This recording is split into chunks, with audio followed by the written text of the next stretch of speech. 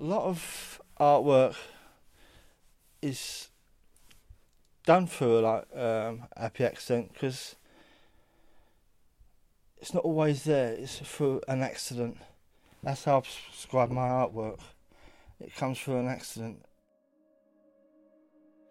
because I suppose, a rough upbringing, I suppose, with my family, and that's shown through my art, I suppose.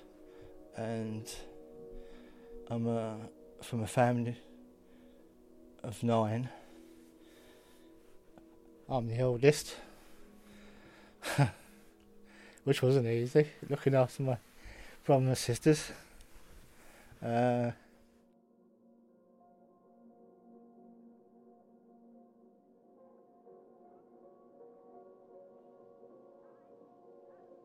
Yeah, this is a black and white photo of Cranford Cottages, just off Cable Street. This was in a courtyard between the houses that run between the back, so kids can play, where we used to hang all the washing and all that. This is in 1968, when I was 8 years old. Unfortunately, I seem to remember sad memories and not good memories.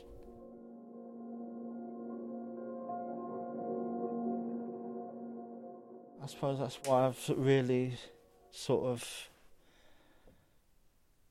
looked for a skill at the age of 12 to learn. And what better way is to take up a profession my dad as a wood machinist and a cabinet maker, and that's what I'd done. I went to a local wood firm and I saw this old boy. He was teaching these young kids to this trade. I lied about my age. Yeah, I think he knew I was younger. Yeah, with my crazy long hair, you know what I mean? Yeah, but he taught me anyway. But if I got something wrong, I got a clap around the ear. It's very patchy up to the age of 16. Yeah, because I have no recollection. But the flashbacks are up to my injury. Whenever I had my crash. But that's horrible. That is horrible.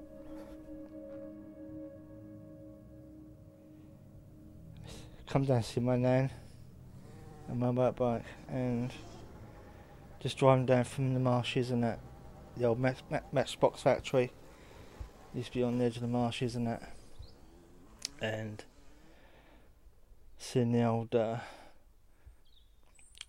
tracks and all that, and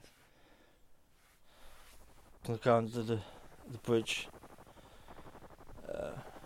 Just after the bridge is the courtyard with the lorries coming out, and as I was just going to go under, the lorry came out.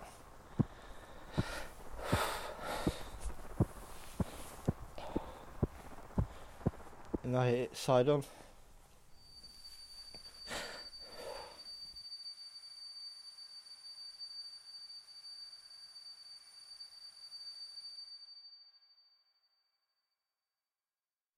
That was that. That's all I remember, really. Yeah. The next thing I was in hospital. It's just crazy. But yeah, I sort of relive that moment every now and then. You know what I mean? Just, yeah. Because over the years I've sort of suffered depression and all that. You know, it never goes away. Yeah. But I suppose that's part and parcel of it, I suppose. Yeah. But living with this seizures and that, people look at you and think, oh, he's alright. But deep down, I don't see him there, you know.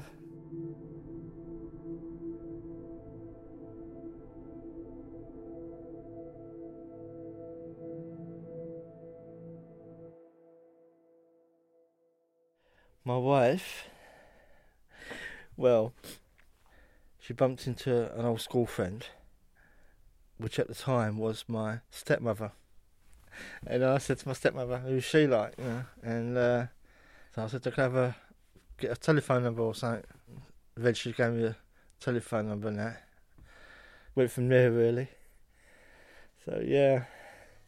So 9 weeks later, I asked to marry me. Yeah. 9 weeks.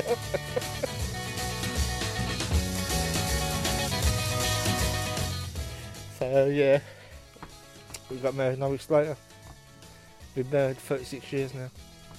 It's not bad, is it? Oh, Christine, what's she like? Oh, she's fantastic. She helped me through my...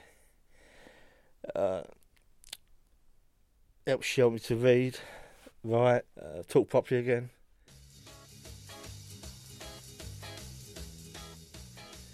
I was at the community centre where I live. They said, "Oh, you're good at art, aren't you?"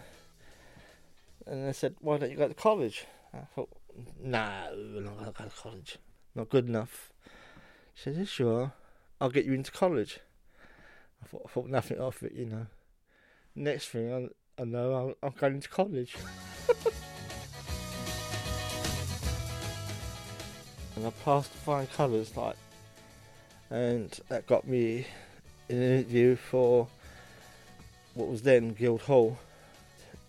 The following September I started my 4-year course, and I chose printmaking as my medium. I also got the top prize for printing.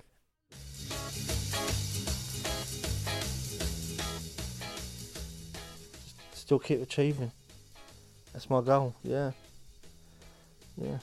As long as my seizures carry on, I'll keep carrying on. You know, I won't let it get me down. You know, that's me, you know. Just keep striving forward. I'm like a Duracell battery, really. My wife always says to me, you know, slow down, but I don't. I'm like that at Headway, you know, I just keep going, till it's time to go home.